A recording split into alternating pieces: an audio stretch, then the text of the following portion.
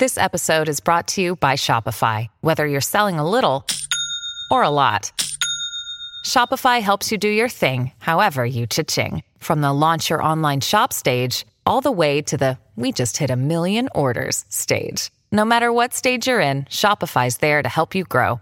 Sign up for a $1 per month trial period at shopify.com/special offer, all lowercase. That's shopify.com/special offer.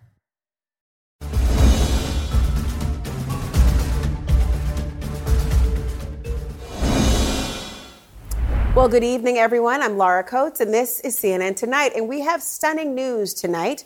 Alec Baldwin facing criminal charges in the deadly shooting on the set of the movie Rust. Prosecutors planning to charge the star with involuntary manslaughter in the death of cinematographer Helena Hutchins after she was struck in the chest by a live round of ammunition fired from a prop gun held by Baldwin back in 2021. We've got an in-depth hour on those charges against Alec Baldwin and the armorer on that set later in this show. And there's also some very sad news tonight on the death of a folk rock icon. David Crosby has died at the age of 81. His family says after a long illness, he has succumbed. David Crosby was one of the founding members of the Byrds and Crosby, Stills, Nash and Young. And his music, for so many, was really the soundtrack of the 60s and decades to follow in his genre in particular. And who could forget songs like this? Teach your children well. Their father's hell did slowly go by. I want to bring in CNN's Bill Weir, who interviewed David Crosby for the CNN documentary Woodstock at 50. Also, Greg Harris, president and CEO of the Rock and Roll Hall of Fame. Glad to have you both here and lean on your expertise on this icon in particular. I want to begin with you, Bill, if I can, because you interviewed David Crosby for the CNN documentary Woodstock at 50. Tell me about some of the highlights during your time speaking with him. Well, it was actually the second time I hung out with Cros, and he is hands down top 3. He's on my Mount Rushmore of interview subjects, not just because I'm a huge music fan of his era, but because he's one of the most honest and open books at this stage in his life. His whole life when I met him in around 2005, and then through the years we kept in touch, he had been through heroin and cocaine addiction. He'd been in jail in Texas. He'd had 8 stents in his heart. He'd had a liver transplant. His son that he'd given up for adoption in the 60s, they were reunited later in life, and was a musician, and they actually recorded and toured together. And so he was just sort of grateful and sort of sheepish about the fact that he didn't deserve, to survive his contemporaries like Janis Joplin and Jimi Hendrix.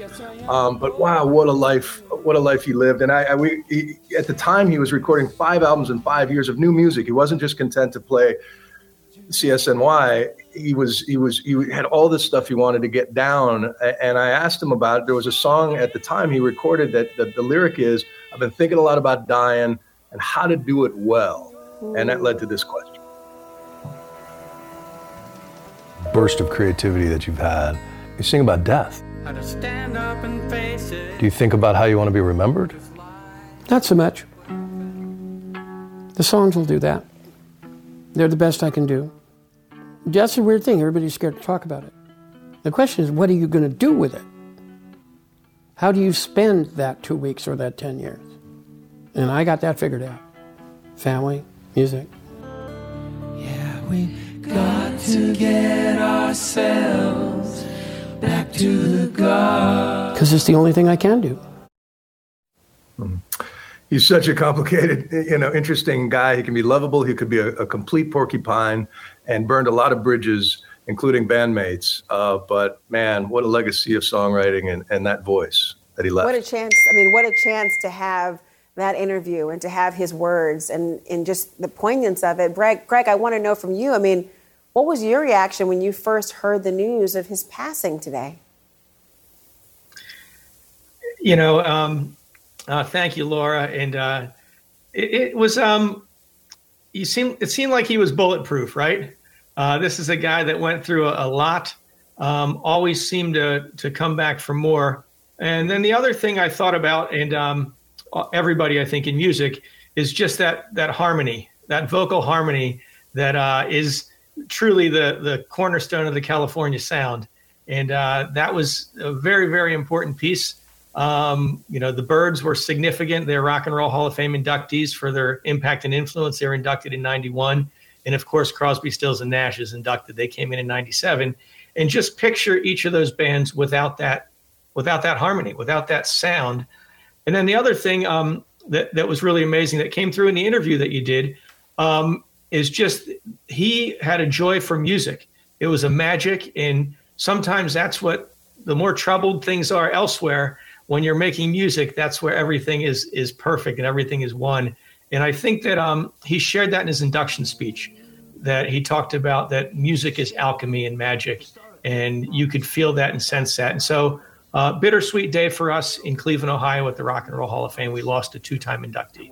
In fact, I want to play a little bit from that induction speech when he said some of what you're talking about. Let's listen in. Music is magic. Music bridges the gap between human beings. That each man is an island stuff, that's true. But music does bridge that gap. It's been mankind's universal language since mankind started. I don't want us to forget that in the business part of it. It is a transcendent magic. We are privileged to be allowed to do it. Bill, when you think about those words and just the man behind the music, he wasn't always alone, obviously. He was very much somebody who was talked about in the same conversation with his former bandmates, and there's a lot of controversy surrounding conflict and the like. What did he say to you about them splitting up? Did he ever think they'd resolve their differences? He was sort of resigned to the fact that he had frankly pissed them off so badly over the years and owned it. And he said he was horrible to them, not the least of which was becoming a full-blown addict in front of them. He talked about that. But that's what's so interesting, his talent just at the right time, right? You know, he dropped out of college. He's sort of a Southern California kid. Dad was a cinematographer in Hollywood. He falls into a band with Roger McGuinn, and they form the Byrds, 8 Miles High, Turn. So you want to be a rock and roll star, but then they couldn't get along. They break up, and then he forms this super group where the first time they harmonized at Mama Cass's of the Mamas and the Papas, her house, him with Graham Nash and Stephen Stills, they looked at each other and knew. And they also knew that it would be Crosby, Stills, and Nash because Nash, Stills, and Crosby sounds like a law firm. He used to joke. It just came together. And then when Neil Young came by and at Joni Mitchell's house and say, I want to join the band. And they're like, well, what can you do? And he says, have you heard me sing with Graham Nash? And have you heard me play guitar? And they brought him on. But then by the end, they weren't talking to each other anymore. And it was either insulting a spouse or something that Cros said he was hugely selfish, had a huge ego. But that broke my heart because when you look at Woodstock, the film, their second set ever was at 3 a.m. on Monday. So 500,000 people, half of them were probably asleep. But the beauty of that little trio on stage there. And so I asked Cros about the breakups. If the four guys who gave us these incredible harmonies can't exist conflict-free, what hope is there for the rest of us? Always remember, those four guys were in conflict long before Woodstock and long after Woodstock. Woodstock was the bright, shiny day. It was the exception. Woodstock was a glimpse of what we could have. Yeah. Of course, he was a proud, flaming liberal and very much vocal both in protest songs during the Vietnam era, against the George W. Bush presidency, totally engaged in the news. That's how we sort of became friendly. But just a fascinating, interesting, really smart guy. You know, Greg, Bill mentioned the phrase supergroup, and Cream was, I guess, the first supergroup, but then Crosby, Stills, and Nash was the first American supergroup. Tell us about that. Yeah. As Bill mentioned, and by the way, Bill, that was a wonderful lesson in Laurel Canyon history there. Terrific. But, you have the Byrds who are just massive. and they are defining that sound, right? They're defining that sort of Southern California sound. And then you have the Buffalo Springfield, also very successful. And the members of those bands come together, and that's where you get Crosby, Stills, and Nash, and then eventually Young joining. And what's remarkable is so often that happens, and it's not what you are hoping for. And in a way, the combination of those voices and the weaving of those voices in the music, just think about Wooden Ships. I think we led in with that today. If you just hear that song and close your eyes, you get goosebumps, and it's the 150th, the 1,000th time you heard it, you still get goosebumps. So they're defining this sound that is associated with this Southern California, and arguably without these bands, without the Byrds, without Crosby, Stills, and Nash, you don't have the Eagles. You don't have where country rock goes later in the 70s. That just doesn't happen. And David Crosby was a massive cornerstone to that piece. And it's a shame they weren't together constantly. And where would that have gone? But what they left us is just remarkable. And we're going to celebrate it here at the museum forever. Well, that's to his point, the idea, and in his own words, music is magic. It bridges the gap between human beings. For a lot of people, they felt the gap lessen because of the music of him. So thank you both tonight. You bet. Thank you, Laura. Well, everyone, later tonight, we're going to have a deep dive into the charges against Alec Baldwin. And when we come back, the Supreme Court saying they still have not figured out who leaked that draft opinion that ultimately ended up overturning Roe v. Wade last year. We're going to take a quick break right now as we remember the legendary icon, David Crosby.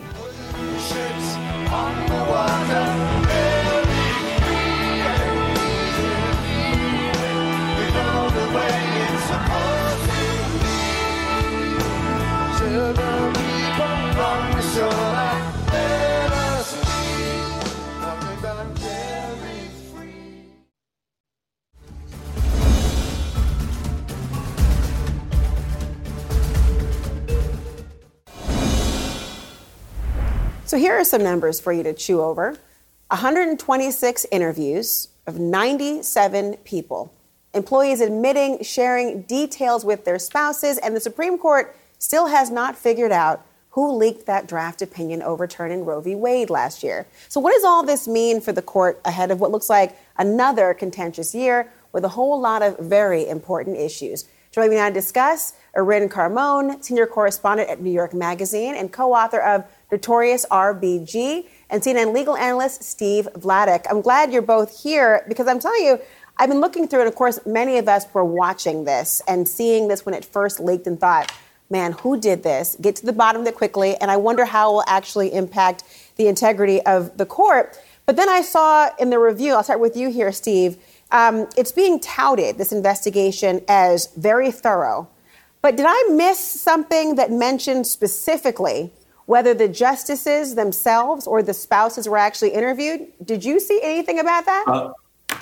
Laura, if you missed it, I missed it. I mean, I think that if we're measuring thoroughness by whether the investigation was conducted by Inspector Clouseau or the Keystone Cops, then maybe that would be one thing. But, you know, this has all the hallmarks of an investigation that was never seriously intended to actually find what it was looking for, not asking, for polygraphs from any of the dozens of employees who were interviewed, not asking the justices family members if they have any knowledge of the leak. In some cases, basically asking the employees to say, did you do it? And if they said no, that was the end. And I think, Laura, the question is, why would the court be so invested in not actually getting to the bottom of it? And I think the answer is because no resolution is probably better at this point than a resolution that's going to piss off half of the country, where it's identified as someone from one side of the aisle. It's really intriguing, that aspect of it, the idea of not actually ever seriously intending, and perhaps that is the truth. I wonder if you can weigh in this, Erin, because I do wonder, if you don't interview the people who have drafted the opinions, and of course the American public's looking at this and saying to themselves, okay, I wonder what's going on already behind closed doors, outside of the eye of the public in the oral argument, when the justices are trying to convince one another, they're exchanging drafts back and forth, trying to nudge one in one direction. We almost had the sense initially that this might be something to either lock a position in or to encourage somebody to change based on the fallout. How do you see this investigation? Well, Laura, I just checked, and it's been 7 hours since I reached out to the Supreme Court's Public Information Office asking them the exact question that we've been discussing here, which is, did they interview the justices? And if they did not interview the justices, why not? It's been 7 hours. I haven't gotten any response. I happen to know that multiple other reporters reached out to the Public Information Office, have not heard back as far as I can see anything published.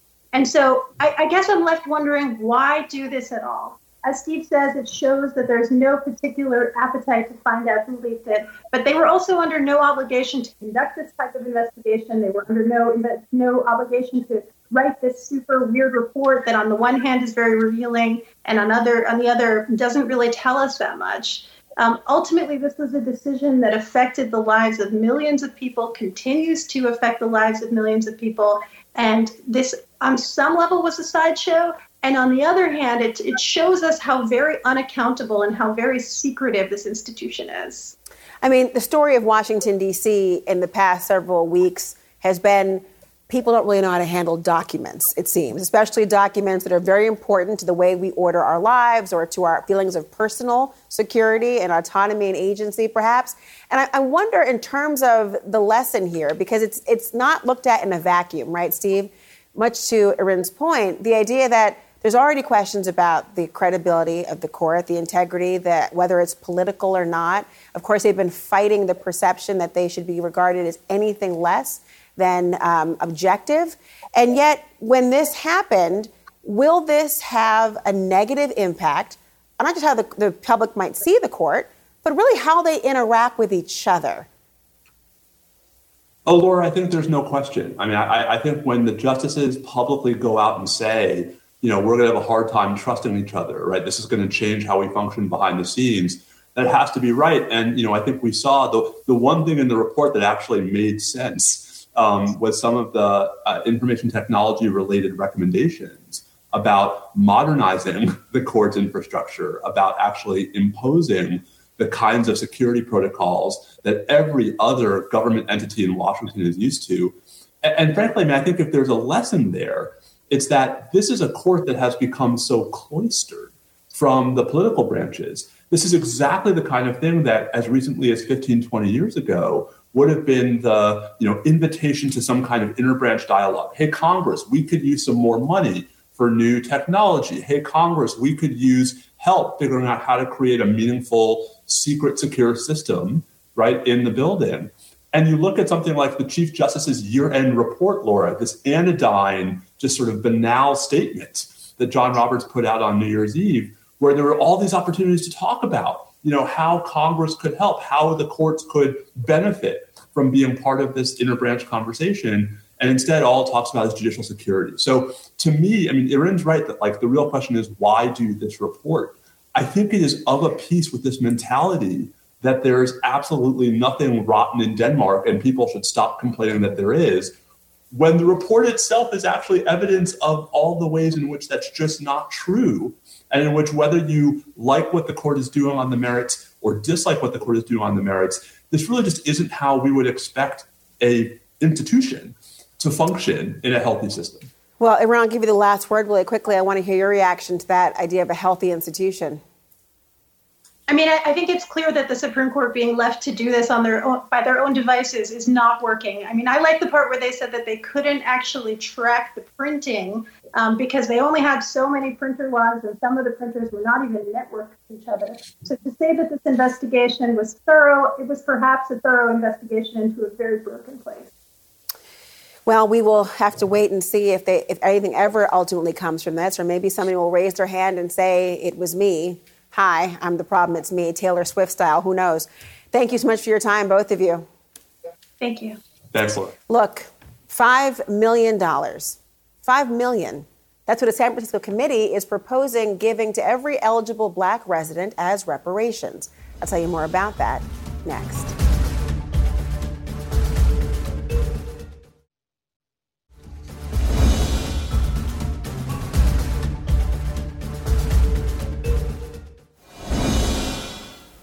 Well, we have a major development in San Francisco. An advisory committee on African American reparations releasing a proposal that would include a one-time payment of $5 million to each eligible Black resident to address institutional harms inflicted on Black Americans. Now, the committee, it actually has no authority to implement this recommendation, but the proposal will be considered by the San Francisco Board of Supervisors. Let's talk about it now with former Republican Congressman Joe Walsh and CNN political commentator Karen Finney. It is important to, and we were sitting here thinking about and reading it, going, is it one-time payment of $5 million to each or a total in pool? Because again, there was a case in Evanston, Illinois, where they had a similar plan with not that amount. It was about $25,000 per person instead. But here on the screen, they show this lump sum payment. And this is going to be a contentious issue. I mean, the idea of reparations more broadly has remained a contentious issue for a variety of reasons. What do you make of this proposal? Well, given that the committee doesn't have the actual ability to enforce, to actually make this happen, it seemed like more of a messaging opportunity to say, we've got to reckon with slavery. And I do think that, to my mind, is what we have to, as a country, have a conversation. We need truth and reconciliation about not just the harms of slavery in terms of the ability to generate and pass, generational wealth, but when we talk about redlining, when we talk about what happened with the GI Bill, when, after World War II, when World War I, when African Americans came home and were treated like second-class citizens, or when we're talking about the Social Security. And there are structural, systemic policies that prevented African Americans from even, we talk a lot about we want everybody to start from the same place, but there are a lot of people in this country who never even had a chance to get to the starting block. I also think we have to acknowledge that it is a very divisive issue. And my concern about something like this is that unless we talk about truth and reconciliation, it hands MAGA Republicans another bat to hit with. Is it ammunition? Oh, completely. Look, I'm a white conservative, and I agree with everything Karen just said. This country desperately needs a tough, honest conversation about reparations. There are a number, you mentioned Evanston, Illinois. There are a number of localities trying to implement reparations on a small scale. Good place to start. But my God, for San Francisco to propose $5 million per eligible resident, no matter the details, Laura, Republicans will pounce. Look at what DeSantis is doing right now down in Florida, just pushing this racial stuff.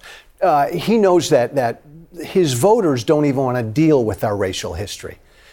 This will just feed, I think, Republicans like that more ammunition. It is a testament to the power of a headline and a quick soundbite to go, oh, here you go, and rip it, and then have some power. But I will say there are eligibility requirements, just for the audience's sake. They got to be 18 years of age or older, have been identified as Black or African American on public documents for at least 10 years, and meet 2 of 8 additional criteria, including having been born or migrating between 1940 and 1996, having been incarcerated by the failed war on drugs is one category, or being the direct descendant of somebody who was, being a descendant of someone who was enslaved through U.S. chattel slavery before 1865.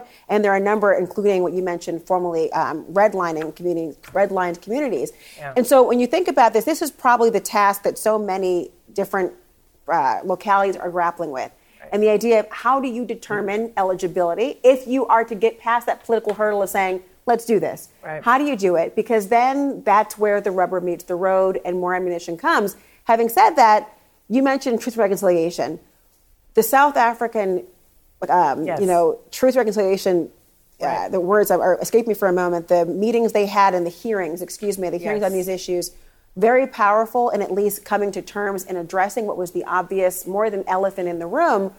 But I wonder, we've had these conversations many times in this country, acknowledging the ills of slavery, the evils of slavery, the long history, and its current impact. And yet it seems to fall on deaf ears, even when numbers like this come up. Well, and I guess one of the things I don't like, and I grew up in the Bay Area, so I feel like I can say this. One of the things I don't like about this, it's a little bit too out there because, come on, you're not going to give $5 million to 100,000 people. Let's say that's how many, right? That would bankrupt the city. So it sort of lacks a little bit of seriousness where, the other example you gave, $25K per person. And they fought that too, though. Of course they did. But there was at least a level of, here's something we can do. Or there are universities who are looking at, okay, some of our founders may have been slave owners. What can we realistically do? But again, that's why I say I think we have to start with real truth and reconciliation, because we need a shared agreement about the harms of chattel slavery. We need a shared agreement that there are people in this country who still revere Robert E. Lee. I happen to be related to him. There are people in my own family who won't say he was a bad guy, right? So we have to be able to agree on some basics before I think we could have a real conversation about what reparations could look like, which is probably why you're seeing it on the local level. It's a divisive issue. Democrats shouldn't be afraid to really lean into it. This isn't helpful to that. Well, we will see what ultimately happens again and what they do in San Francisco. Speaking of what may be helpful and leaning into problems and contentious issues, can Congress do anything about George Santos? I spoke to a Republican member of the House Oversight Committee about that today. We'll tell you what he said next.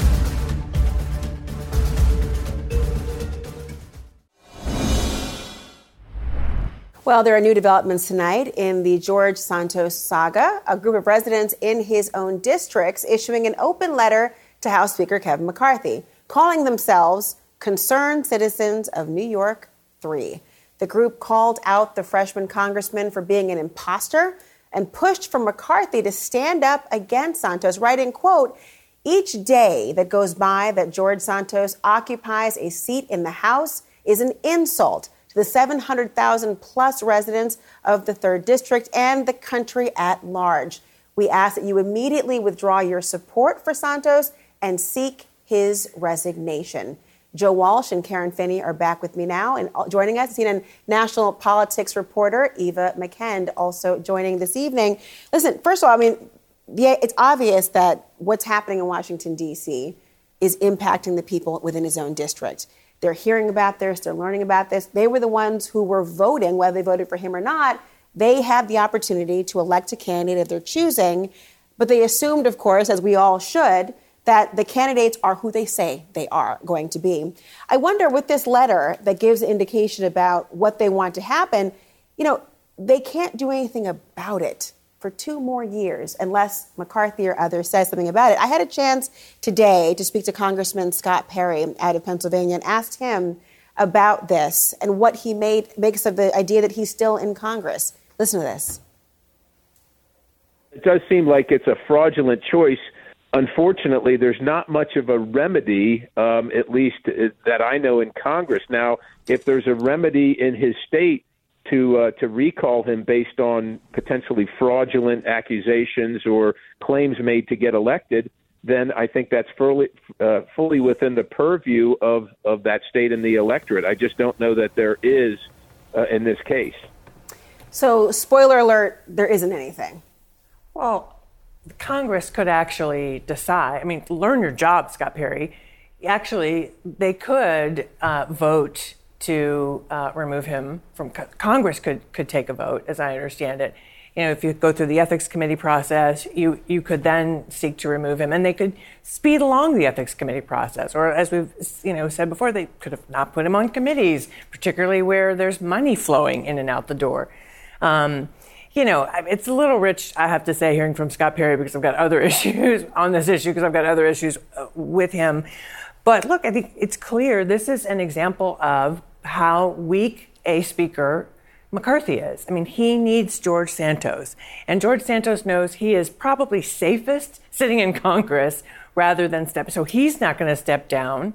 And it doesn't look like McCarthy's going to do anything. Well, to that point, Eva, the idea there's not been a political repercussion. The attempt to shame, the attempt to, in his words, talking around Don Lemon yesterday, have a pile-on of accusations against him. There's been things that he has admitted to lying about. But is this really the answer to the old question, have you no shame? Nope. Well, apparently not, Laura. And I think it's kind of like both a blessing and a curse of our system that it is so difficult to remove someone from elected office. And that's because the people's choice is held in such high regard. But what that letter says from those constituents in the 3rd District of New York is this was not the choice that we made. The person that we voted for, we don't know this person. And so I think you asked, well, what can they do?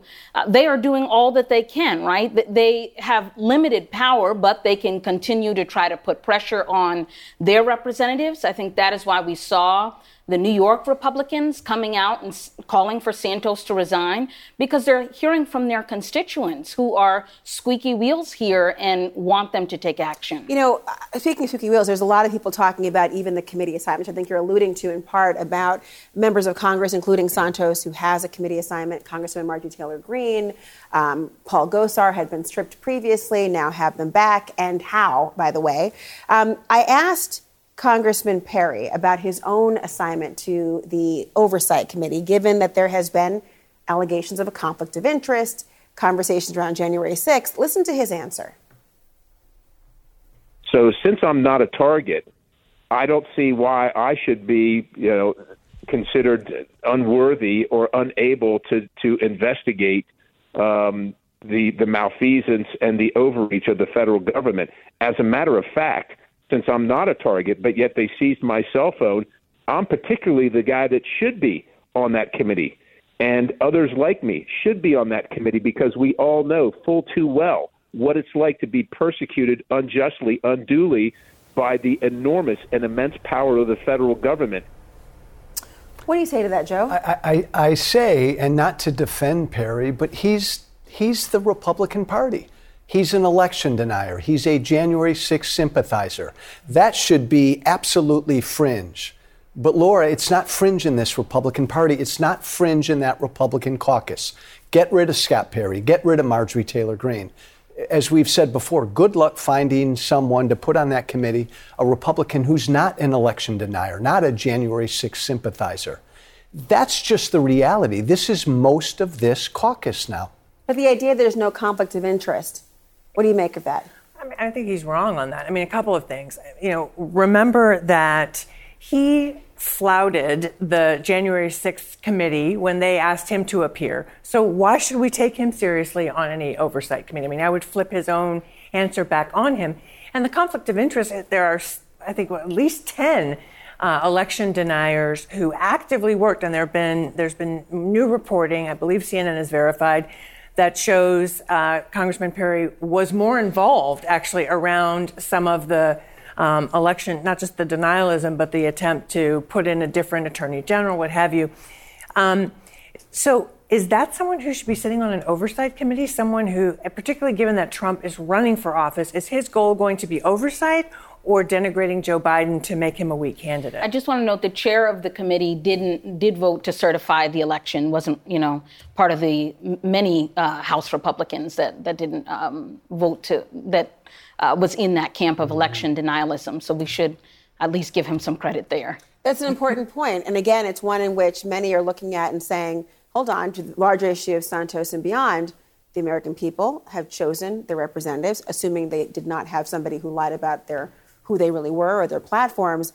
But the fact that we don't have a real mechanism other than the long process that's been a very rarely used process does speak volumes about perhaps a loophole that maybe lawmakers want to look into. Well, there are new details tonight about the school shooting where, you remember this story, a 6-year-old allegedly shot his teacher.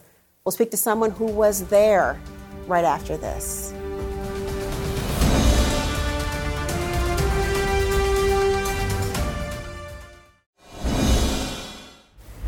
We're learning tonight that the Virginia teacher who was shot in the chest inside the classroom, allegedly by a 6-year-old boy, is now out of the hospital. Officials say Abby's Werner was released earlier this week. Now, the boy's family is putting out a statement today calling the incident an unimaginable tragedy and claiming the gun was secured before the shooting. The Newport News Public Schools did not respond when CNN asked for a comment. But parents who are angry, fearful, and frustrated about the shooting vented at a school board meeting just this week. I send my kids to school and find myself praying to God that they will return home safely. Don't want to have a family dinner where I talk about where my kids will hide in their school. She's terrified because the person that was advocating for her got hurt.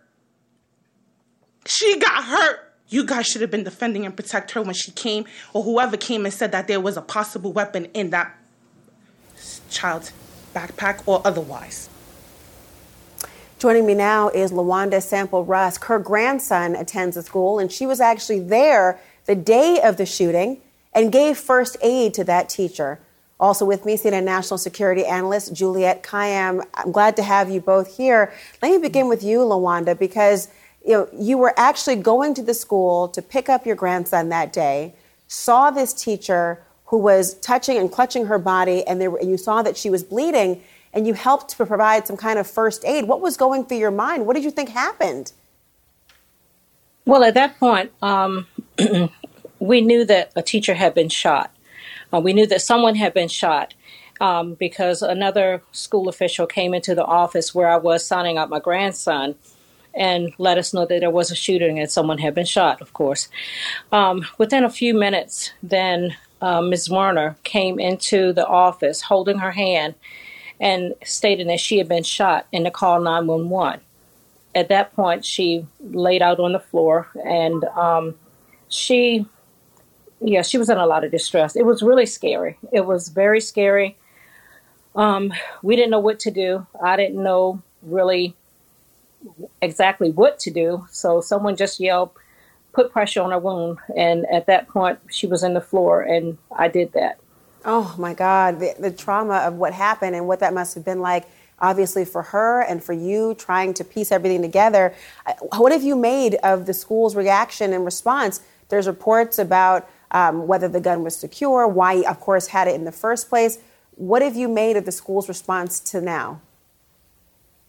Well, up until, as far as the school's response to the shooting, once the teacher came into the office, and there was others in the office as well, 2 secretaries, and then someone else came into the office. So once they got into the teacher was secure and the school's response, they was doing everything they could to make sure that the other children in the school were safe, because at that point we knew it was a shooting. We didn't know who it was, where it was. Before Ms. Werner came into the office, we didn't know who it was. So that was the panic there. But afterwards, once we found out, then everything kind of calmed down a little bit. And then I guess they were communicating over the walkies or over the phones from the classrooms. And we were told that the person that was shooting the child had been secure, that they had someone else had the child. Juliette, when you hear this, of course, your training and expertise is contemplating in many scenarios the worst case scenario, what to do, how to avert this from happening, how to solve the problem, how to react. What do you think of when you hear about some of the changes that are being proposed, including things like clear backpacks, the idea of forcing students to have a search or other mechanisms? What do you think of all that? I mean, we always go to defensive measures rather than intervention. And we don't know all the facts yet, but I'm just going to tell you from our reporting, there's 2 moments where there should have been an intervention. The first, of course, is what does it mean? What do the parents mean to say that the gun is secure? That's just not factually accurate. I mean, it can't possibly be. Maybe they thought it was secure. It was not secure to their 6-year-old. The second factual question we have is, there is a time period that the school knows that it might be a gun on campus. They, at least by reporting, search his backpack, the child's backpack. They do not see it. Did they not go to him and try to isolate him? This is a child described by the parents, not me, described by the parents as having educational disorders. I don't remember their exact language, and also strong oversight by the parents because of behavioral mental issues. So those are my 2 intervention points. So before I get all the kids locking down and in clear backpacks, the adults never did anything. And so let's just focus on the adults. Virginia has no requirement to secure weaponry in a home with children. It's not even clear in this case that the law is going to cover this case because the law is complicated in terms of recklessness. The reckless law that you hear people talk about is only if the victim is under 14, not if the shooter is under 14. So we're going to have to see if there's any legal claims or against the adults. I think we really need to focus on the intervention by adults at this stage. It's a 6-year-old child who had issues before, and the interventions were not taken. Well, LaWanda, the focus ought to be as well on the children who are impacted, and I certainly hope that your grandson is okay, as are the other students in the school who are grappling with what could have been, and the parents, like myself, I have a mommy of school-age children, and to hear about gun violence again in a school is really disturbing. Thank you, LaWanda. Thank you. You're very welcome.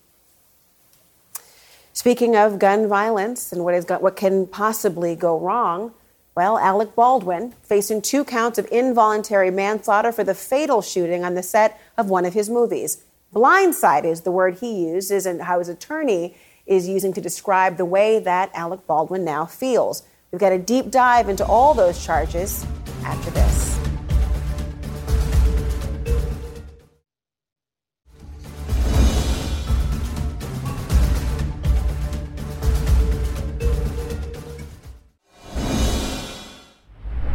Well, Alec Baldwin is facing 2 counts of involuntary manslaughter tonight in the 2021 Rust movie set shooting.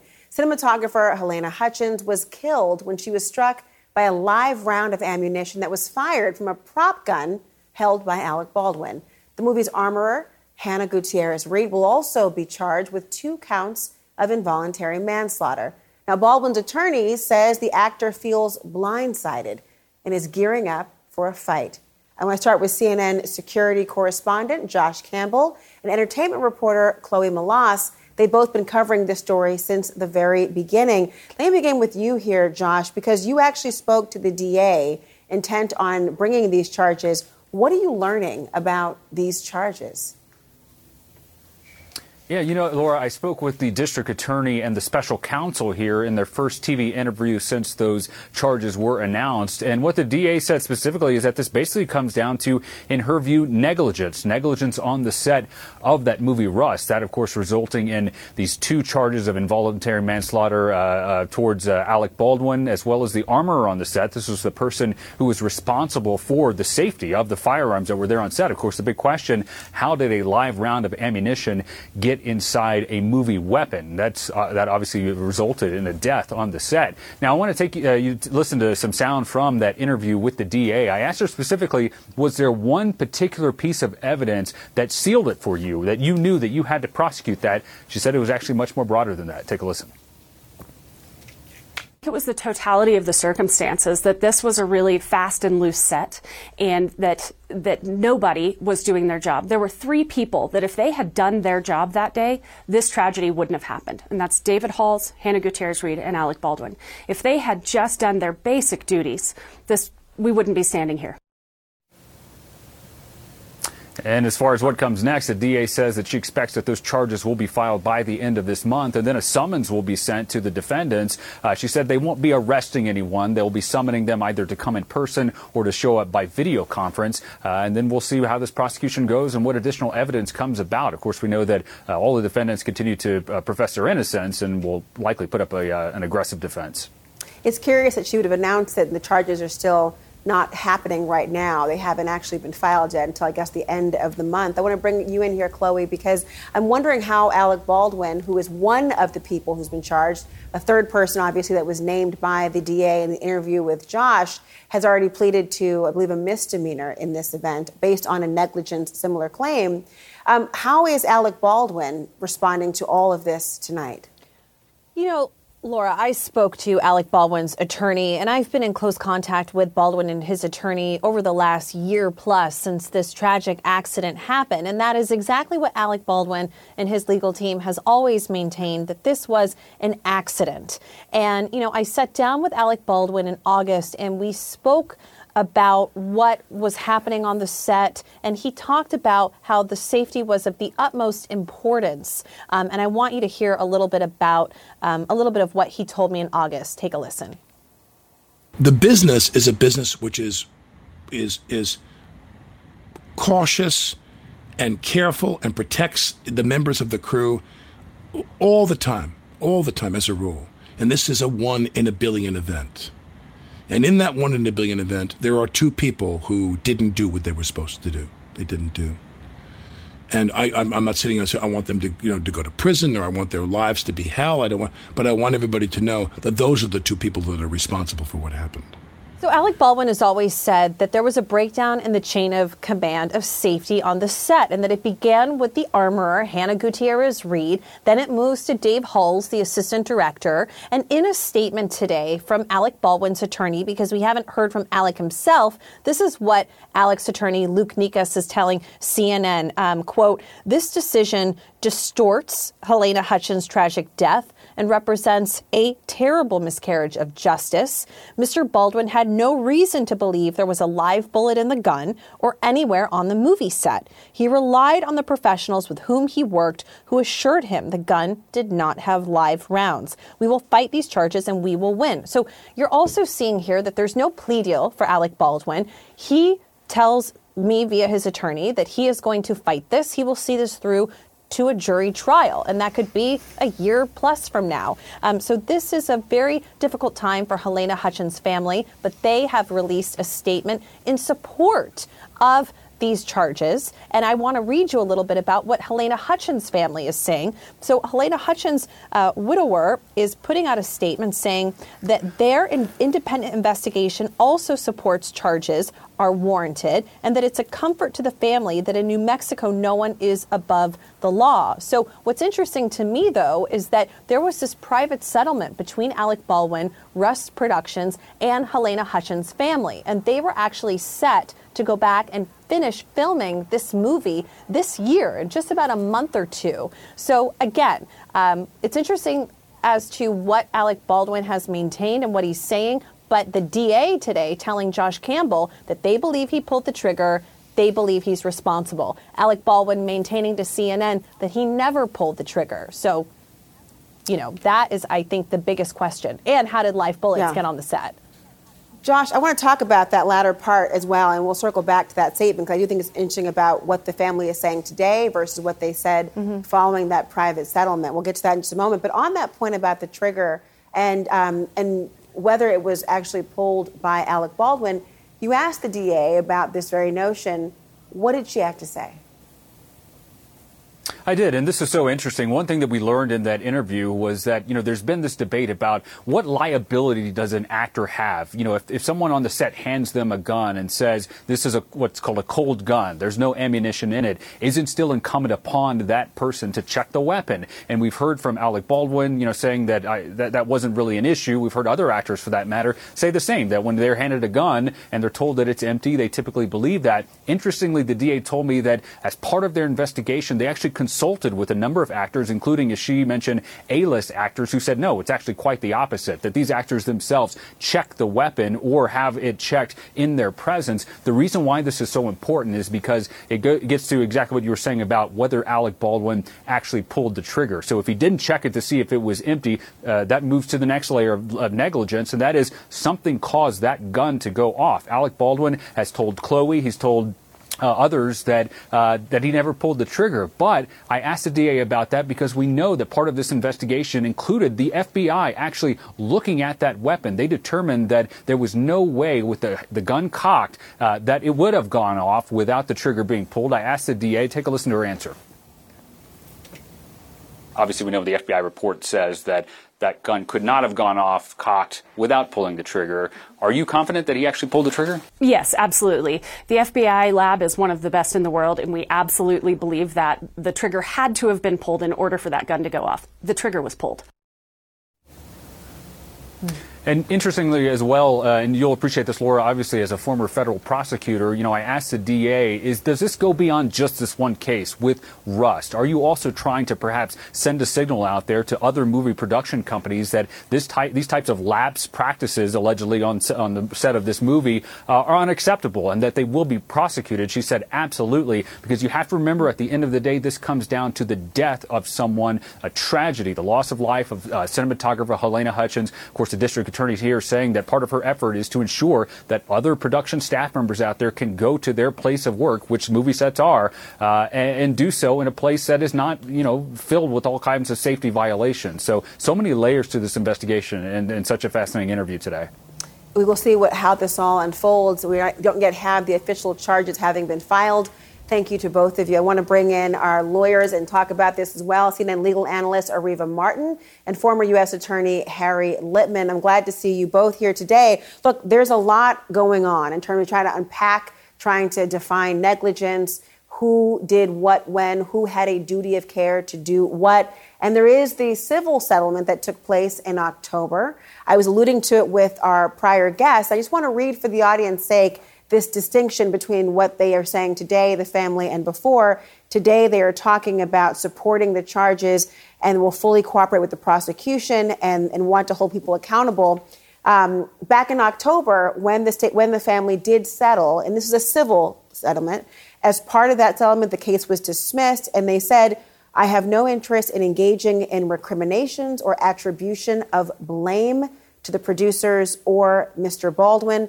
All of us believe Helena's death was a terrible accident. Now, I want to go to you first, Areva, on this, because the assessment of fault and the impact of even a civil settlement in a case is and can be impactful. I wonder, do you think that these charges are appropriate?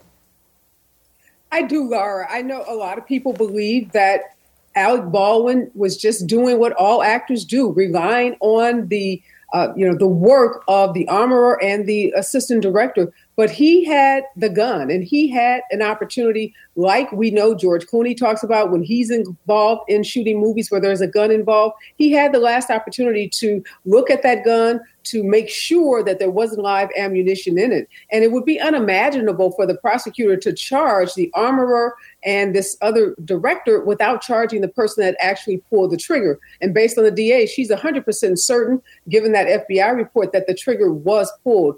And we have to keep in mind, Laura, Alec Baldwin wasn't just an actor on this set. He was also a producer. So all of the evidence that the prosecutor talks about in terms of the totality of the evidence, there's a lot of evidence out there about these safety lapses. The armorer sending text messages saying she was stretched too thinly. We know the armorer herself didn't have a great deal of experience. Crews walking off the set because of safety violations and other allegations about safety problems on that set. So I think the prosecutor is not just looking at Alec Baldwin, the actor, but looking at his responsibilities as a producer to make sure that that set was safety. And according to this prosecutor, it was far from safe. Now, Harry, to that point, I want to bring you in here because following the logic that Areva so eloquently laid out there, one would think, well, hold on then. This wouldn't be limited to just three particular people who'd be charged. It wasn't a singular producer who would have a duty of care in addition to those who would have been in that sort of custodial chain of handling the gun and ultimately ensuring that it was not live ammunition inside. So do you have a sense of why the charges are confined to these three in particular, if there might be a number of people who would have owed a duty of care in a workplace to this young woman? I do, but let me start with this duty of care idea. She told, as Josh just reported, it was about negligence. Actually, she told the New York Times he had an absolute duty to be sure the gun was safe. That's just wrong, and way wrong as a matter of criminal law. It's stated as criminal negligence, and people could confuse that with the sort of negligence if you're in a car accident. It is not. It has to be a gross deviation from the standard of care that an actor would employ in that situation. And she's making clear she's charging him as an actor. Even as a producer, however, first of all, it's not the producer's job. It's the other two, the assistant director who's now pleaded and the armorer, to be sure this is safe. But he's the kind of producer that a lot of big shot actors are. You put your name on and you make more money. I think this is it is a miscarriage of justice, I'm sorry to say, and it is really a grotesque overcharge. As to Baldwin, there's just, anyone who's been on a set knows this is no gross deviation from what actors do. Actors hear from the armorer, it's cold, and they rely on that. And that's notwithstanding, I think it's probably true that they can show, I don't know, beyond a reasonable doubt that he pulled the trigger. But charging him based on this concept of criminal negligence, as you know, as a former criminal prosecutor, it just ain't there, and it's different from what she said to the papers. Let me play devil's advocate before I bring you in here, Reva, on this very point, though. I mean, the idea of negligence, we think about the duty of care that's owed to somebody, that you are in a position of either authority or to act prudently and to avoid injury by taking the steps necessary to avoid the unimaginable from happening. And it can be involved in what's called lawful conduct, right, Harry? The idea of not just having the commission of a crime or otherwise, but engaging in behavior that you were entitled to be engaged in. It's not criminal, but because there's either a series of lapses of judgment or your prudence is not there, you can be held to account in that scenario. So are you suggesting that by virtue of the fact that other people were also responsible to ensure gun safety, it would absolve another? If you're talking to me, absolutely not. And again, you're using the language and the concept of negligence, due care. That is not what we're talking about, and it's quite clear under either theory under New Mexico law. I spent some time with the New Mexico law this afternoon. You must show criminal negligence, and that is a much different and higher concept. So you can say if there was an absolute duty, as she's saying in the papers, you're totally right. Any place that gun went through, they would have violated that duty. But that is not what the criminal law is about. And I really think it is a miscarriage of justice. So, Areva, what is your take on that? The idea of the criminal negligence and how, I mean, obviously you've got your share of trials. How would you go about either trying to defend this case or even to try to understand how to prosecute it? Well, first of all, I disagree with Harry on this point that this is a grotesque miscarriage of justice. I think when you look at the totality of the facts, this prosecutor had no choice but to charge Alec Baldwin and the two others that were charged, or that are going to be charged. And there is some dispute about what the standard of care is on these movie sets. There was a safety expert today talking about what's done in New York and how police officers are on sets in New York whenever a gun is fired, and how that police officers are there to make sure before a gun is fired, the ammunition that's in that gun is looked at, and there's a final safety check before anyone can handle a gun that's going to be in a scene. So there is no hard and fast way, apparently, the way this is done. And that's going to be an issue that the jurors are going to have to grapple with. And we're going to see a lot of experts, Laura, coming in to this case. Is going to be a battle of the experts. The prosecution putting on experts to try to establish what should have been done, what the standard in the industry is, what the protocols are. And obviously, Alec Baldwin, whose position is that he was not responsible because he relied on the armorer and the assistant director. So experts coming in saying that that was reasonable for him to do so. So I don't think it's a shut and close case at all. I think it was an appropriate charge, and it remains to be seen. We do know it's difficult to get a conviction against when you have a celebrity involved. We know that people tend to like their celebrities, and they're sometimes hesitant to convict celebrities. And we know the standard of care is going to be quite high, beyond reasonable doubt. So not to suggest it's a walk in the park, but that doesn't mean just because a case is hard to win that it should not be prosecuted. Well, we have a lot more to learn before it obviously goes to trial. Again, these charges have not yet, I understand, been filed. They have been spoken that they're going to be. But I mean, just between us lawyers, obviously here, we've all had to handle a gun in a courtroom as part of evidence.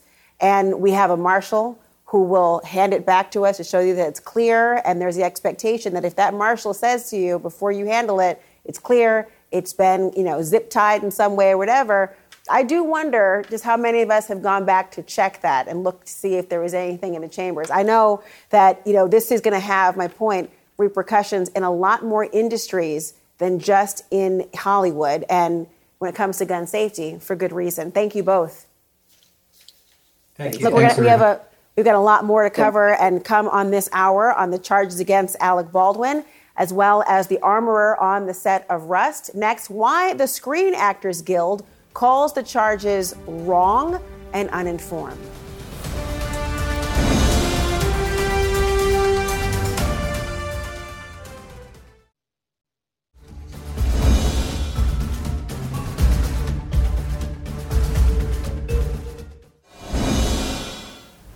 Tonight, the Screen Actors Guild is slamming the decision to charge Alec Baldwin with involuntary manslaughter in the death of Rust cinematographer Helena Hutchins, calling it wrong and uninformed. In a statement, they add, Quote, the death of Halyna Hutchins is a tragedy, and all the more so because of its preventable nature. It is not a failure of duty or a criminal act on the part of any performer. Joining me now, the National Executive Director of SAG-AFTRA, Duncan Crabtree, Ireland. Thank you for joining. Why are you calling these charges wrong and uninformed?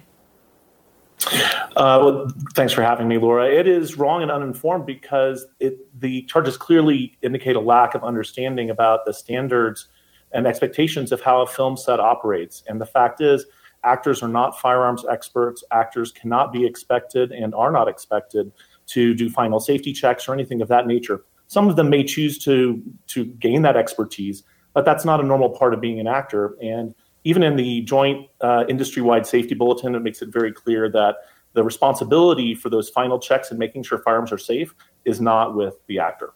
So who do you believe, given that? I mean, the DA seemed to allude that and had spoken to A-list celebrities was the phrase they used, and actors who they, quote, always check their guns or have someone check it in front of them. That seemed to be what she was intimating was the standard. Is that wrong? Well, that's definitely not the standard that's in our established joint industry-wide safety bulletin, which is agreed to by all the major production companies and unions involved in production. And of course, it is true that some actors go above and beyond. Some actors choose to do their own stunts. Some actors choose to educate themselves on how to fly airplanes or how to also details on how to use firearms. But that's not a basic part of the job. And there are other professionals on set who do have that on-set safety responsibility. And that's not the actor. So I'm not commenting on the facts or specifics of this particular case. We don't know the details of the charges even yet. We've only heard about them through press reporting and things of that nature. But the fact is, an actor is not a firearms safety expert and is not the person who's responsible for doing those checks and making sure that firearms used on a set are safe. Important to hear your perspective, Duncan Crabtree, Ireland. Thank you so much. Thanks for having me. So the big question is how, did a star like Alec Baldwin with a decades-long career in movies and television end up facing criminal charges along with the armorer on that set? We're going to talk about it more next.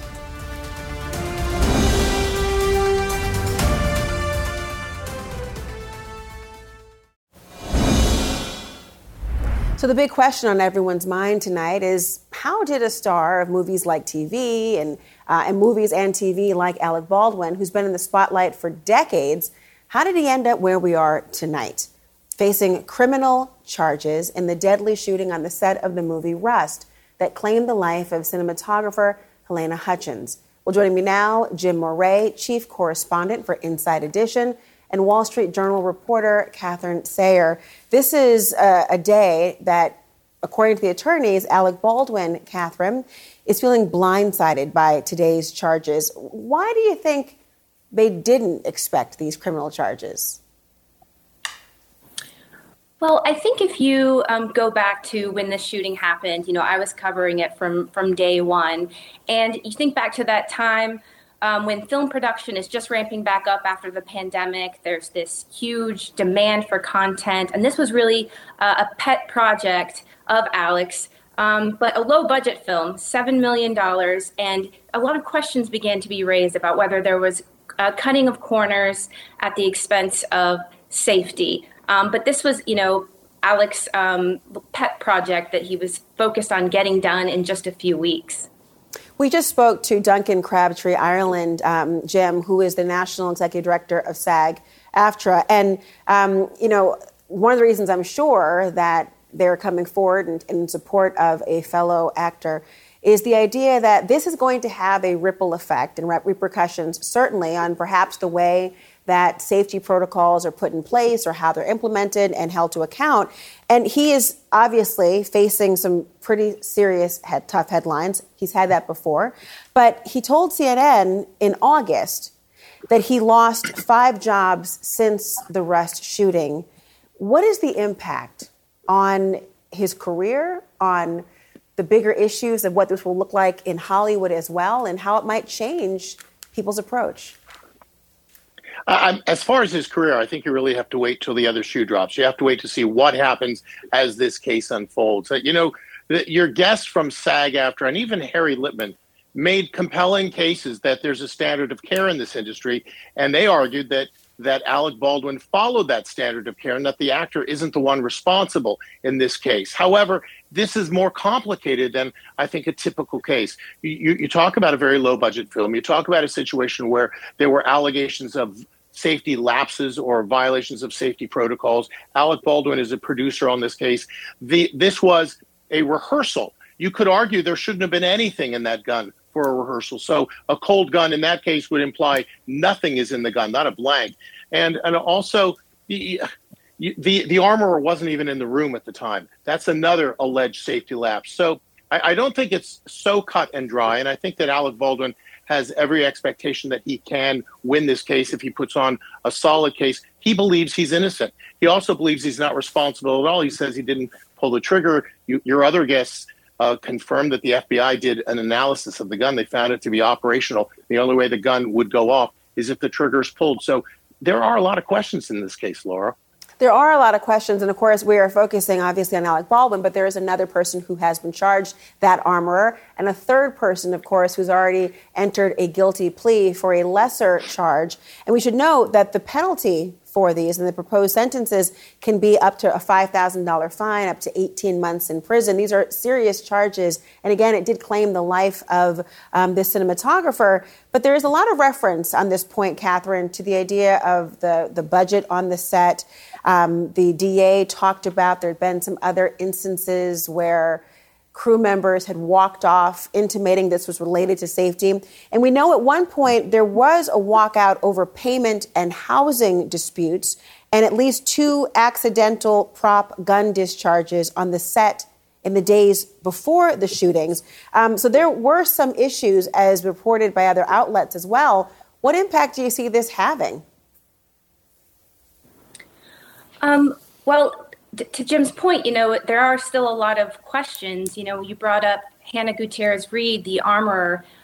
She was essentially, a rookie. She had studied under her father, who is a veteran armorer in the industry, but she had just come off her first project as lead armorer. And as she said, she was not only armorer on Rust, but she had a second job assisting on props. And so, some of the questions around her was, did the production hire the most experienced person, or was there some, essentially cost cutting around that? It's going to be important, Jim, to think about where all of this leads. And as we learn more, the charges have not yet been filed, I understand, but they are, imminent at this point. And so we'll have serious repercussions probably across a number of industries. Jim, Catherine, thank you so much. My pleasure. Up next, we have a former prop master for Saturday Night Live. He says that he saw some red flags, everywhere after the Rust fatal shooting. We'll also hear from an armorer who works on movie sets and give us some further clarity on what might have happened here.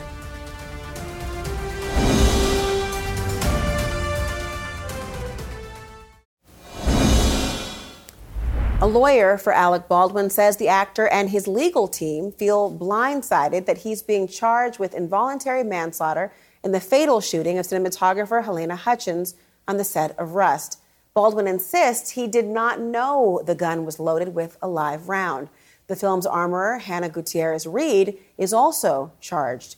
Let's discuss now with Dutch Merrick, the founder of Prop Gun Safety, and Rob Ackerman, the former prop master for Saturday Night Live. Glad to have you both here and lean on an area where everyone's wondering what is supposed to happen on these sets, what actually does happen, and this idea of what the standard is in the industry, let alone a duty of care. Let me begin with you here on this, Rob, because you were actually a prop master at Saturday Night Live for 20 years. You actually worked at one point on the show with Alec Baldwin. And you said when the shooting actually happened, you noticed some red flags almost immediately. What were they? There's so many. There's a system, a series of checks and balances on how to be safe on set.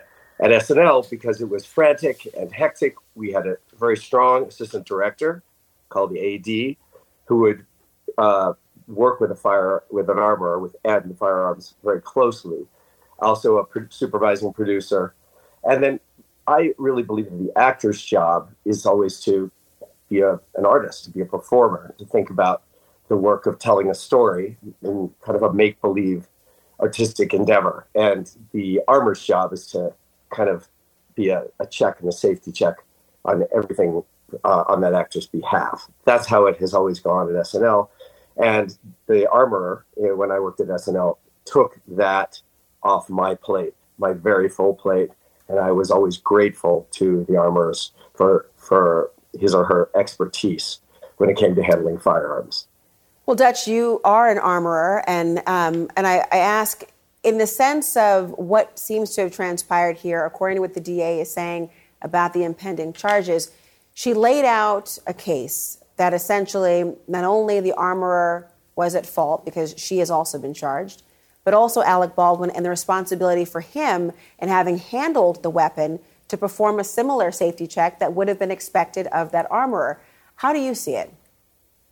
Well, obviously we teach a class, we do a workshop based on, Rust sort of brought this whole thing to bear. And a big part of the class is to break down the many failings on the Rust set. And we've identified about 35 really particular contributing factors.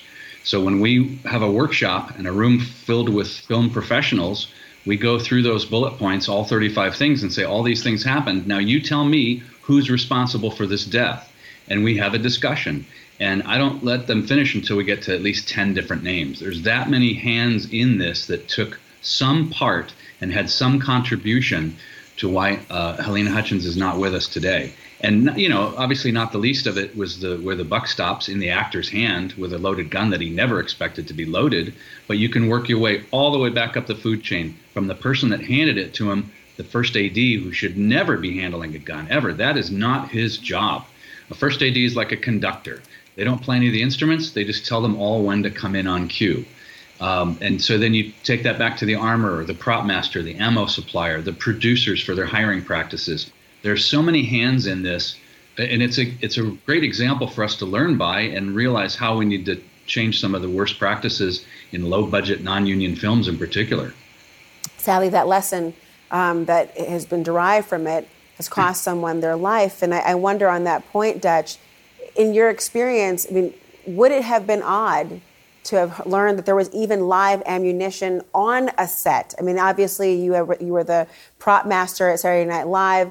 I'm sure there's been there's a fair share of skits that have involved some level of a prop resembling or maybe even being a gun. Has there ever been, in your experience, an expectation that there would be live ammunition that could possibly be in the area? Absolutely not. It would be unconscionable to have a bullet, an active bullet. There are the fake, the blanks, or the blanks and flash rounds are one thing. They have wadding, and a couple of times we've had those. They don't look like bullets. The things that look like bullets that are fake have a little a ball bearing inside. They rattle, and the armor was talking about, she thought they all rattled. It's very clear that they're hollow. But if a bullet were to appear on my set at SNL, I would stop everything. I would stop everything and I'd be horrified. And it wouldn't, because no really seasoned armor would ever bring live ammunition, bullets, that would fit into a working firearm to a set. It's just not even in the realm of something I can imagine at SNL. And if it happened, I would stop everything. On that point, Rob, there's been a lot made, and I've heard this phrase throughout the night. We've heard it throughout the day and ever since this shooting about a low budget or a non-union film. Why is that point so relevant in terms of a teaching lesson or a moment to recognize what could have gone wrong here? Why is the budget so important in this conversation? It seems to me, and Dutch can add to this, he's got a lot of experience too, but it seems to me that they were having this young woman multitask. She was working as a prop assistant and also as an armorer, which anytime there's a firearm on set, that is just not okay. Your one and only task, and every armorer I've ever worked with, this has been true, the one and only task is the care and safety and moment to moment safety with that prop gun or firearm. That's all you should be thinking about. And any ancillary work, I don't think is a fair expectation, but I think that was most likely happening because of the low budget, because there wasn't another line item to spare. Dutch Merrick, Rob Ackerman, thank you so much for having me. Everyone, up next, Hollywood's history, unfortunately, of tragic accidents on set.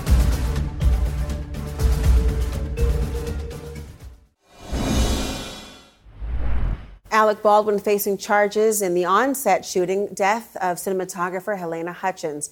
But this horrible incident is just the latest tragedy on a Hollywood set. Remember, back in 1993, The Crow star Brandon Lee was killed by a prop gun that was later found to be improperly loaded. In 1984, actor John Eric Hexum died after accidentally shooting himself in the head with a prop gun. And sadly, the incidents, well, they go on. Joining me now to discuss, editor-in-chief of The Wrap, Sharon Waxman, and corporate lawyer and entertainment attorney, Dominic Romano.